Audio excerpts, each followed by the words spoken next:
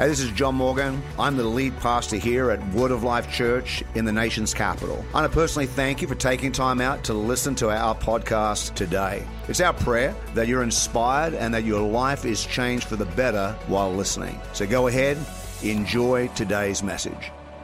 In John chapter 4, verse 35 and 38, there are three main people speaking. There are three main phrases, and they represent three main phases that will lead us to three very different places. John chapter 4, verse 35 starts off with the disciples, and Jesus says to them, "Do you not say?" In other words, you have this saying. He's addressing them. And the phrase is, there are still 4 months, and then comes the harvest. The second person is Jesus. Jesus says, "Look, I tell you." His phrase is, "Lift up your eyes and see the fields, for they are already white unto harvest." The third, not really sure who these are. They could be philosophers, they could be poets, they could be prophets, but their saying holds true, Jesus says, and their phrase is, "One sows and another reaps."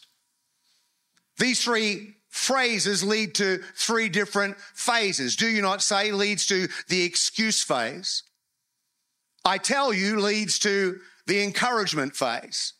And "the saying holds true" leads us to the empowerment phase. These three phases wrapped up in three phrases lead us to three very different places. The excuse phase leads us to a place of lack. The encouragement phase leads us to a place of labor. The empowerment phase leads us to a place of legacy. I want us to look at those three phases today and make a decision, definitely not to be a part of the first one and to definitely engage in the last two, because where we want to go is where the abundance of God resides. Is there anybody that wants to make sure that we don't end up in lack, but we end up in God's abundance? Phase one, the excuse phase. "Do you not say there are yet 4 months and then comes the harvest?" This leads us to a place of lack. There are still 4 months until comes the harvest has become an inevitable result of their inaction that says we end up with lack. And it is a result of what I would deem as a socially acceptable excuse for inaction. There's still 4 months, and then comes the harvest. Why do we need to be busy today? If you believe that the harvest is still 4 months away, then it's only natural that you're not going to be harvesting the harvest that you don't believe is there. When I pastored in New Zealand, there were two men in our church, Brett and Mark Codlin. They owned a farm in Pukekohe, just outside of Auckland, and they grew onions and they grew squash. Not my favorite vegetable. I would prefer that they grew watermelon and candy. That would be my preference. But they grew onions and squash. And when it came to harvest time, those gentlemen just couldn't be in church. Their harvesters were turning over 7 days a week. Their employees were working around the clock. They were in trucks. In fact, we would have to take messages that we preached on a Sunday and put it on a recording and give it to them so they could play the recording in their truck and get fed the word of God while they were doing the harvest. But before the harvest, when there were still 4 months until comes the harvest, Mark had nothing to do. And so Mark would travel with me. If I went somewhere, I went to England. We helped pioneer a church in England, and Mark traveled with me. He had friends in England, and so we went there for a week, and he was with me as I was preaching and ministering. He went with me on my first trip to America. In fact, Mark was with me on my first trip to Disneyland.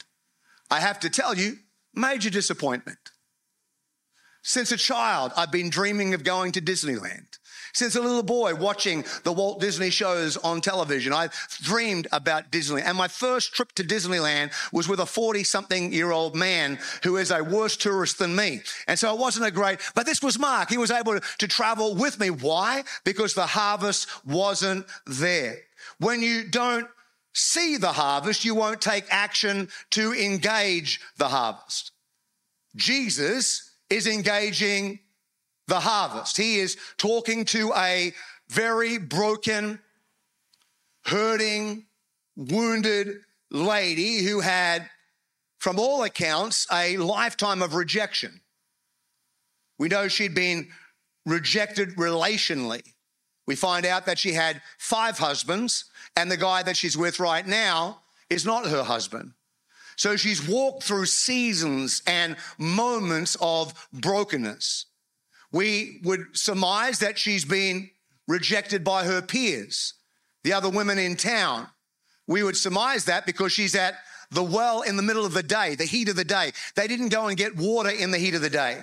The ladies would go together early in the morning or early in the evening. They would travel together as a crowd. It was a social event, but she wasn't there with the crowd. She had been rejected by her peers. She was a Samaritan and rejected by the Jews. She was a woman and rejected because of her gender. And we know that she was rejected by the disciples because as soon as they saw Jesus talking with her, they verbalized, why is Jesus talking with her? Why is he spending any time with her? But Jesus doesn't reject her because his eyes are open for the harvest. His eyes are open for opportunity. His eyes are open for ministry. His eyes are open for any moment that he can step in and bring healing, any moment that he can step in and bring hope, any moment that he can step in and bring happiness, because Jesus' eyes are open for the harvest. But the disciples miss it. They ask him, does he want something to eat? And he pretty much says, no, what I've just been doing is satisfying my food. The thing that satisfies me is to do the will of the Father. They're like, did somebody bring him a burger? Just totally missed the moment. And then Jesus said, you say there are still 4 months and then comes the harvest. That's why you don't see it, because you have accepted this socially acceptable excuse for inaction. In 1987, a book was written called Fatal Errors That Managers Make and How You Can Avoid Them. And the author, Stephen Brown, coined the phrase, the failure formula. And it goes like this: people fail in direct proportion to their willingness to accept socially accepted excuses for failure. It's been my experience that churches are no different.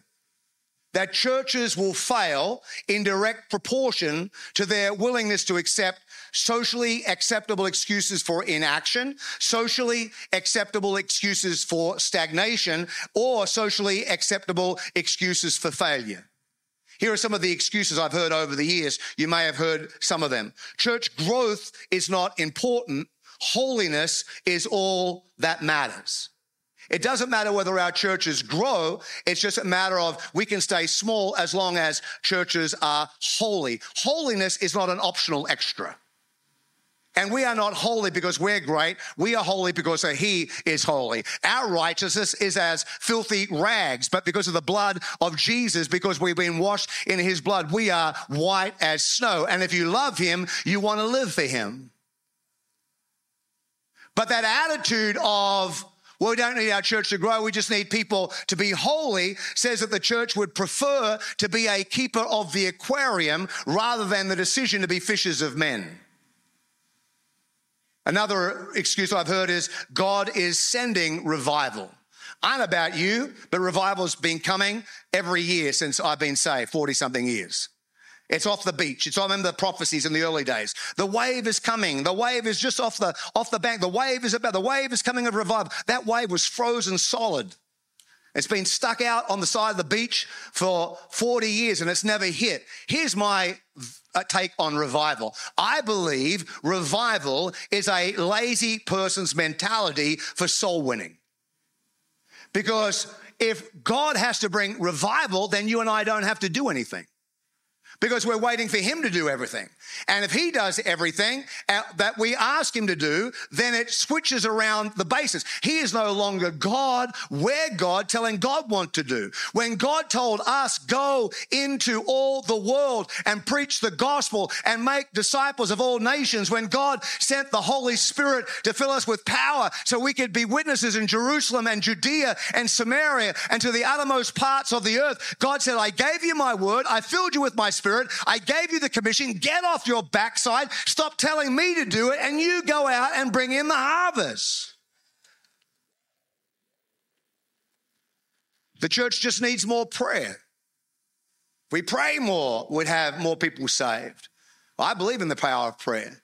But how much prayer do we need? Can we quantify that? Is it 5 hours a week, 10 hours a week? Are we not seeing God move because we're only paying 40 hours a week and we should pray 41? I believe we should pray. But I believe that we should pray and harvest at the same time. Our demons are bigger in this city. You can never build a great church here. This is a tough region. Our demons are bigger than the demons in the south. Those demons in the south are small. They don't even work out. Our demons are on roids. They're at the gym 5 days a week. They're huge demons. It's just an excuse for inaction. We've never done it this way before. Then why do we need to change? This was good for us 35 years ago. Why isn't it good for us now? This music was great 50 years ago. Why is it not great now? Because life changes and life moves on. Statistics tell us, George Barna research tells us that only 5% of people make a decision for the Lord over the age of 30. The harvest is always young. The harvest happens in children. It happens in junior high. It happens in high school. It happens in the early years of college. The harvest is always young. And so we need to consistently pitch the church to be attractional for the young. We need to consistently invest in the youth. We need to consistently invest in children. If we're going to harvest the harvest, then we need to reach out where the harvest is, and the harvest is always young. When we pitch it at older people, and there's nothing wrong with having a church that ministered to everybody, but when we solely pitch it to older people, then our fishing strategy is something like somebody going to Bass Pro Shop, buying the most expensive rod and reel, spending serious dollars on bait and tackle, then going and launching their fishing line into the great depths of their bathtub and hope that the fish will swim up the plug hole and attach its descaled, deboned, and filleted self on the hook. We're going fishing where the fish aren't biting. The fish are biting, and the fish are always biting when it's young. And as a church, we're going to consistently bring ourselves to the harvest, and the harvest is always young. Another excuse, we tried that and it didn't work. One of my favorite ones is this: we are not into quantity, we are into quality. I had a guy down the road from us. He had a small church, and this is in New Zealand. And he would bust this out on me every now and then. He would say, well, you know, your church is big, but we are not into quantity. We're into quality. You got the quantity. Your people aren't that good. We got the quality. Our people are awesome. And he was shocked when I said to him, man, that is probably the most arrogant thing I think anybody has ever said. Because it sounds spiritual, but that is just arrogance to the max. You've got a big crowd, but our people are much better. How do you even quantify that? How do you quantify somebody's a better Christian than somebody else if you don't even know who they are? Well, you can't have quality because you've got quantity. No, you can have both. I believe we can have quality and we can have quantity. I believe that we can grow and that we can grow people and that we can be loving on God and we can have, I don't believe it's an optional extra.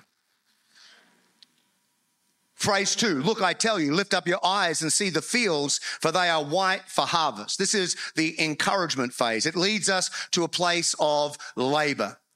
The challenge of vision is the harvest is plentiful, but the laborers are few. And the reason that the laborers are few is if they've adopted this, there's still 4 months until the harvest. And so Jesus says, no, I've sent you to labor in the harvest. So first of all, you have to look. The church has to look. We have to open up our eyes. Where our eyes are going to be closed if we're sleeping. Our eyes are going to be closed if we are too introspective. Our eyes are going to be closed if we're too fearful of the big bad world around us, and we just close our eyes and hope it will go away. The church can look clearly at things. Its eyes are going to be closed if it's always judging everybody else. Jesus said, why are you looking at the speck in somebody else's eye when you got a whopping big log growing out the side of your face? I don't know if you've had anything in your eye. Something goes in your eye. What's the natural response of the eye? It is to judge. Judgment will always cause us to close our eyes and not look at the fields. Look, lift up your eyes. You won't see it if you don't see it. You won't see it if you're not positioned up looking to see things. I've totally missed things at home because I've walked past things as I was looking down. Jesus said, no, I want you to look. I want you to lift up your eyes. I want there to be an expectation of faith. We need our flesh guy to get a faith eye and start seeing the great potential that God has for us today in 2023. He says, look, lift, and see. You have to actively see. Now, a memory is not a vision. Last week we celebrated a memory. And we've got a great memory. Some of us have got great memories of what God's done here, and they're worth celebrating. We wouldn't be here today without the foundation of the memories. But the church of the future requires us to have a vision. Our vision will become their memory. When we have a vision and it becomes a reality, our vision would become their memory. That's how it works. So you and I have to have a vision. Without a vision, people cast off restraint. The opposite is true. Once you have a vision, you put on a restraint. You say there's certain things that we could do, we're not going to do because we have a vision. And so we have a vision to see God impact the future generations. We have a vision to build a harvest that goes way beyond that we've ever been. We have a vision to build on the legacy that God gave us and take the church in strength into the future. Jesus said, lift up your eyes and look at the fields. I'm glad he didn't just say a field. He said fields. Plural, not singular. Not just one field, but fields. There is ample opportunity. There's opportunity in our workplace. There's opportunity in our schools. There's opportunity in our community groups. There's opportunity at the gym. There's opportunity at sport. There's opportunity in families. There's opportunity with your neighbors and your friends. The harvests are white unto harvest. There are fields, there are opportunity, and they are ready to be harvested right now. What do you see when you see? Do you see fields? Do you see them white? Do you see harvest?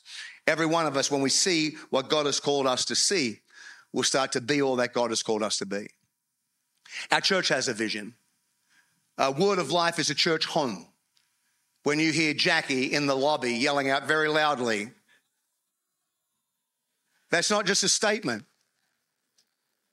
We want that to be an experience. We want you to feel home when you get here. If you're in church for the very first time, welcome home.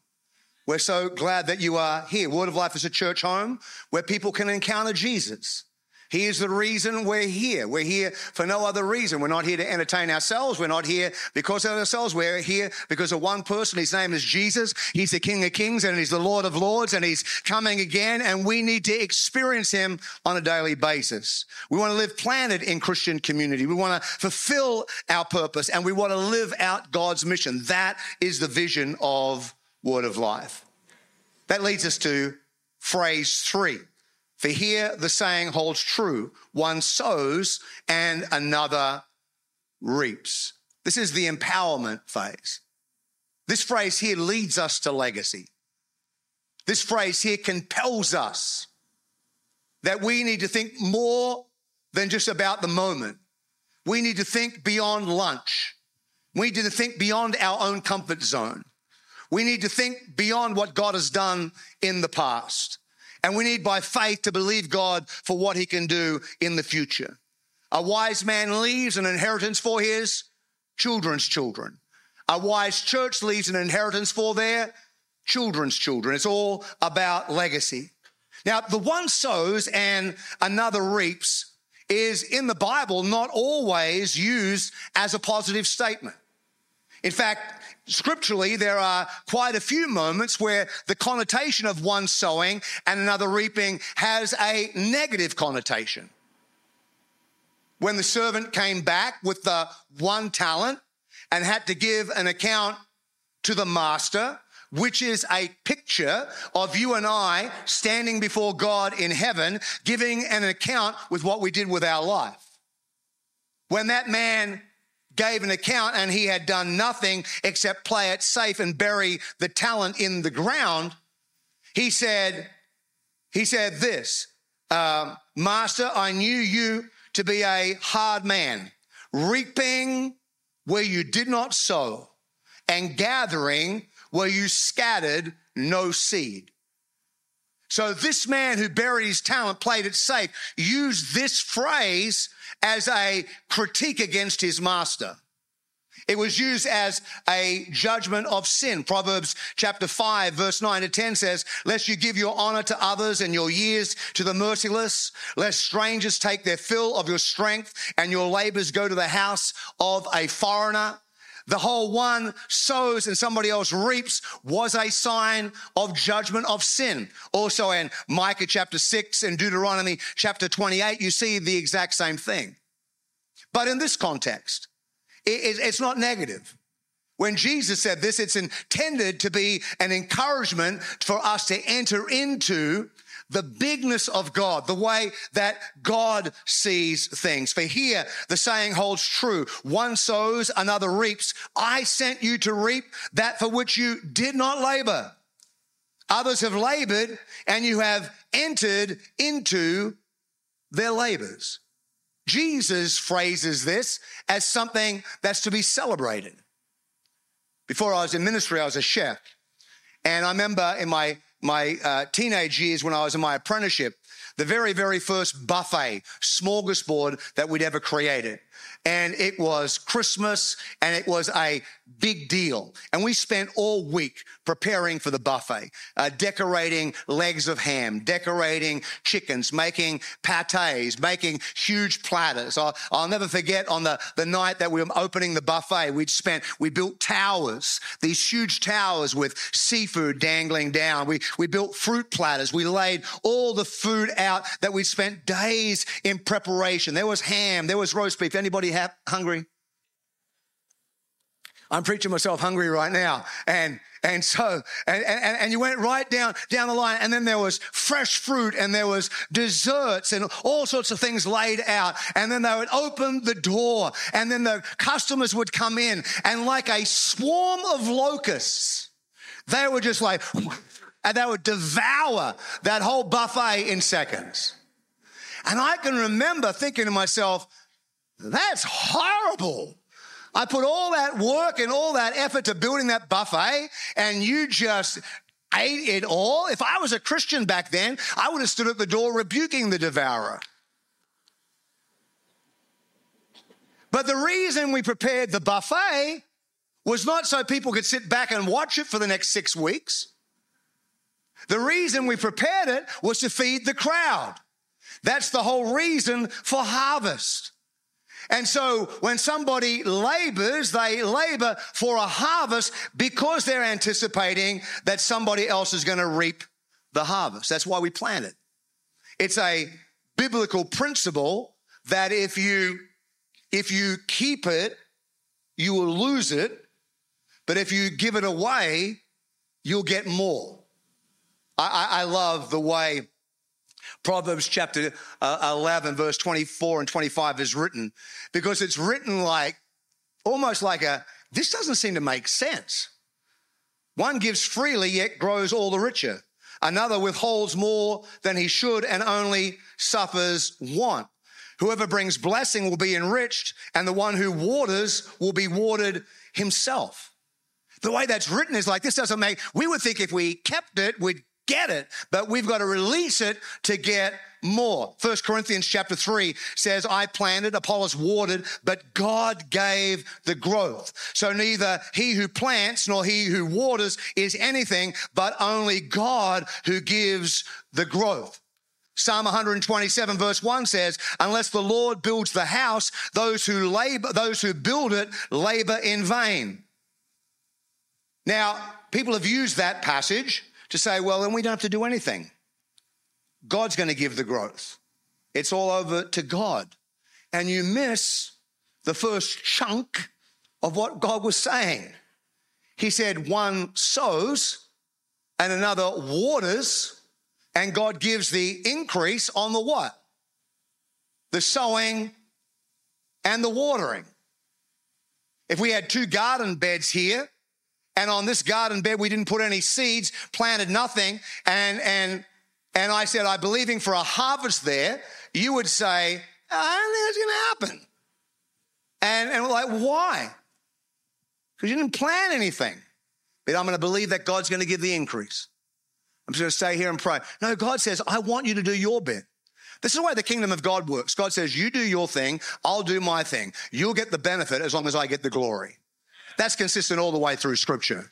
God won't do I'm not saying he'll never do what we can do, but very rarely he'll do what we can do. There's no growth unless the seed is planted. There's no growth unless the seed is cultivated. And there is no worthwhile growth unless God gives the increase. So John says, the sower and the reaper may rejoice together.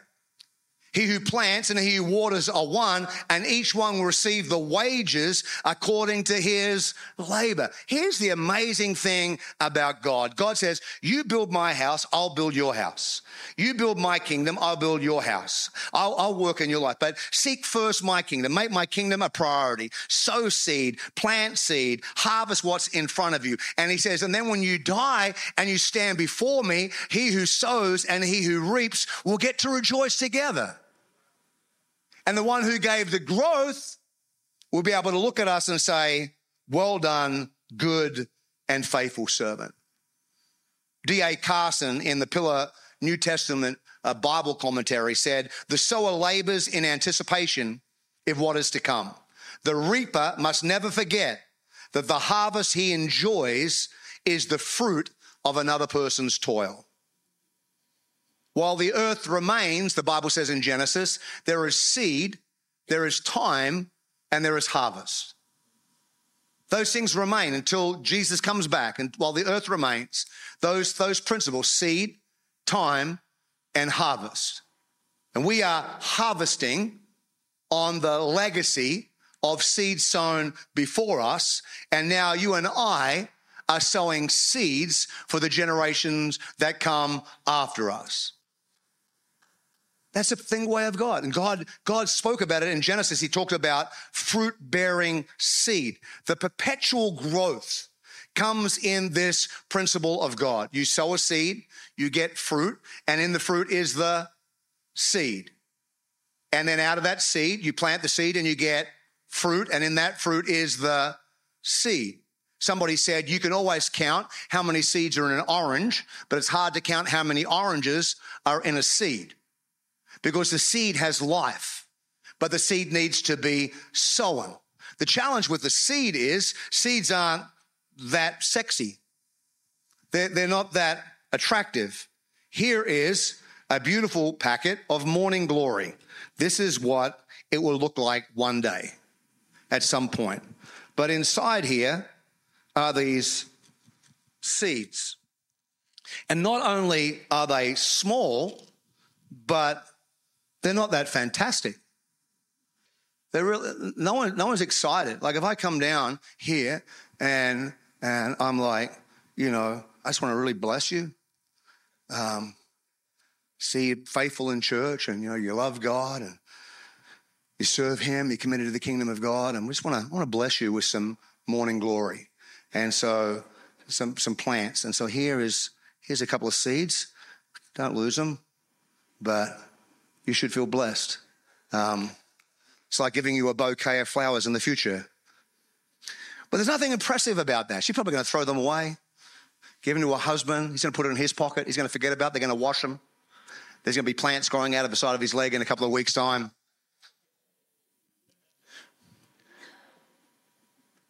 But seeds are required. And I want to consistently and take time to thank you today for sowing the seeds of prayer. When we pray, things happen. I want to thank you for sowing the seed of prayer when no one else turned up to pray. I want to thank you for sowing the seeds to serve when no one else turned up to serve. I want to thank you for sowing the seeds of investing your finances when no one else was investing their finances, for inviting other people to come and bringing them to church when no one else was interested. Seeds, they're the little things, but those seeds will end up becoming a harvest of flowers that are here. Now, I asked him to get roses because I thought roses grew from seeds, but I believe that roses grow from cuttings, which just goes to prove I'm not a gardener, which is probably a good thing. But this is the result. This is the result. Do you want to give these to your mum? So just say, here, Mum, I love you. To give her like a pre-Happy Mother's Day. So I bought you this great big beautiful bouquet of flowers because I'm a good young man. But that's the result of the seed. And so at some point, the seeds that we're sowing are going to grow to where other people are, that they're flowing in the blessing that you and I have created. So at Word of Life, we have a strategy of sowing seeds. We see the church as a house. We have the front door of the house. We want to make Word of Life a welcoming environment. On May 7, we're going to do our Heart for the House offering where we raise money to invest back into this building. I'm grateful and thankful for everybody that sowed heavily and invested passionately into making this whole ground floor happen. And we appreciate and we love every one of you and thank you for your legacy and thank you for what you've done. It's a blessing of God for doing that. On May 7, we are going to move towards our Heart for the House offering where we reinvest. We're going to refabric all the pews that are up there. We're going to recarpet and repaint. We want to invest in our children's facility. We need to put money in our children's ministry. That needs revamping. Our parking lot needs help. Our signage out the front needs help. There are a lot of things in our church. Our restrooms seriously need some serious help. And so we want to create an environment where people come through the front door where they discover that we value them and we're preparing a place for them. The living room is our Sunday service. And as you would have noticed, we have a 9:30 and an 11:30 service in English. At 9:30, we also have an Amharic language service in the chapel. At 11:30, there's a Spanish speaking service in the chapel that happen simultaneously. Pastor Farhad ministers to the Persian community. We have a vision that this year we'll launch a service in Persia, a Persian service, believing God that's going to add to that community. We're adding a variety of translations in our English service. We have a passion to see people come to Christ. The dining room is where we do fellowship. We have a goal to have 100 life groups by the end of the year. And I believe that our church can get big, but the bigger it gets, the smaller it needs to get. And so just because it's a large church doesn't mean that anybody needs to feel insignificant. And the only way we can do that is be strategic. So our life groups are small groups of people that gather together on a weekly basis in semesters, and they gather around teaching or they gather around a common interest. I run a life group. I have about 9 men in my life group. We meet every Wednesday night, and I encourage all of our leadership team to be able to run a life group. Our life groups are the front line of all pastoral care. So if something goes down in your life, a life group leader and the people in your life group should be the first responders to your need, whether it be visiting you in hospital or finding out if you need a meal or finding out if you need a ride or helping you, and they are our first responders. We need to be able to care for everybody. I want our church to grow huge and to fill this building multiple times over a weekend, but I never want anybody to feel like they're just a number. I never want anybody to feel like they don't matter. And the only way that that can happen is when we mobilize as a community of God's people, and we can have small groups that minister right at the heart of the individual, right where they are at. The kitchen helps us fulfill our purpose. We want to get people plugged into their God-given destiny. We're going to start an on-site campus of Ascent Bible College. It'll either start in the fall or the spring, fall of this year or the spring of next year.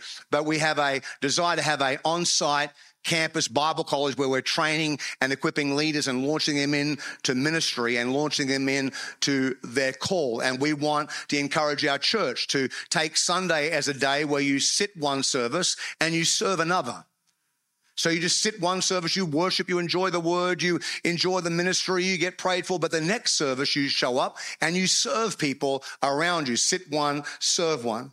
The bedroom is the family of God, and we see our church growing through prayer. We're kicking up our prayer meetings the first week or the first Monday week of every month. So tomorrow will be the first Monday of February. Monday to Friday, we're running prayer meetings, 6 a.m. and 7 p.m. every night, Monday to Friday, and then the Sunday at 5 p.m. In April, we're going to do a week of prayer and fasting. We have ministry nights coming up this year, a women's conference, a men's breakfast, seniors camp, kids ministry, all sorts of things are going to be happening as our church moves forward. On March 26th, we are voting for new deacons. Our present deacons have served faithfully for a long period of time. We'll share more about this in some small meetings that we're going to have over the next couple of months. But we need to vote in more new deacons, and then we need to vote in updated bylaws. We gave our bylaws to our church attorney, who took one look at them and said, these need to be updated. We've made them simple, we've made them strategic, and we've made them safe to protect the assets for the kingdom of God. Those bylaws have been given to our pastors. They've been given to our present deacon board. They've been given to our trustees. We gave them to Dr. Roden, and we've given them to Pastor Frank Potter to look through and give us feedback. And now that they've been put together, we are distributing to our membership to have a look at, and we're going to give you some dates that if you have questions, you can come and ask about those questions. But we're going to ask about those bylaws and get some more input, but that's going to happen on March 26th. And so you can mark that in your calendar to join us. Word of Life Christian Academy. How many people love our school? I'm glad that we've got a school here at our church. They're launching daycare. They're launching art programs, new sports programs. God is doing great things in our school. We just bought a new bus, a 15-seater bus, so our children can go out and do field trips. This year we're launching Life Care as an opportunity for us to minister into our community. We had a health expo last year. This year we're having another health expo, and we're having a job and finance expo as well, so we can just continue to bless our community. We launched last year, our Business Leaders Network, and that's going to continue to grow in 2023. And then missions. We're going back to El Salvador. We're taking 2 trips to El Salvador. We're going back to Peru this year. Anna and I are going to Ghana shortly, and we're going to work towards how can we do ministry in Ghana in the future. We have a youth conference coming up in July and a kids conference happening in the summer. A lot of great things that are happening. So many things that we can't even get it out in such a short time. But 75 years from now, most of us would have stood before God and given an account for what we did with a previous generation's investment. Most of us, unless they cure disease and give away free Botox, will have gone to be with the Lord 75 years from now, and we would have stood and given an account. What did we do with the legacy that all the men and women of God that have gone before us have gifted us in this generation? 75 years from now, most of us would have stood before God and given an account for what we have invested into the future generations. What do we invest for those that are coming after us? 75 years from now, most of us would have rejoiced in heaven with the generations that have gone before us. So this scripture proves true.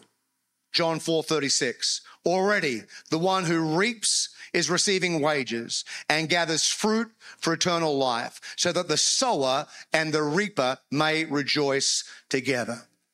As my Nana Keys used to say, he will not ask thy creed, nor will he ask thy birth. But one thing he will ask of thee, what hast thou done on earth?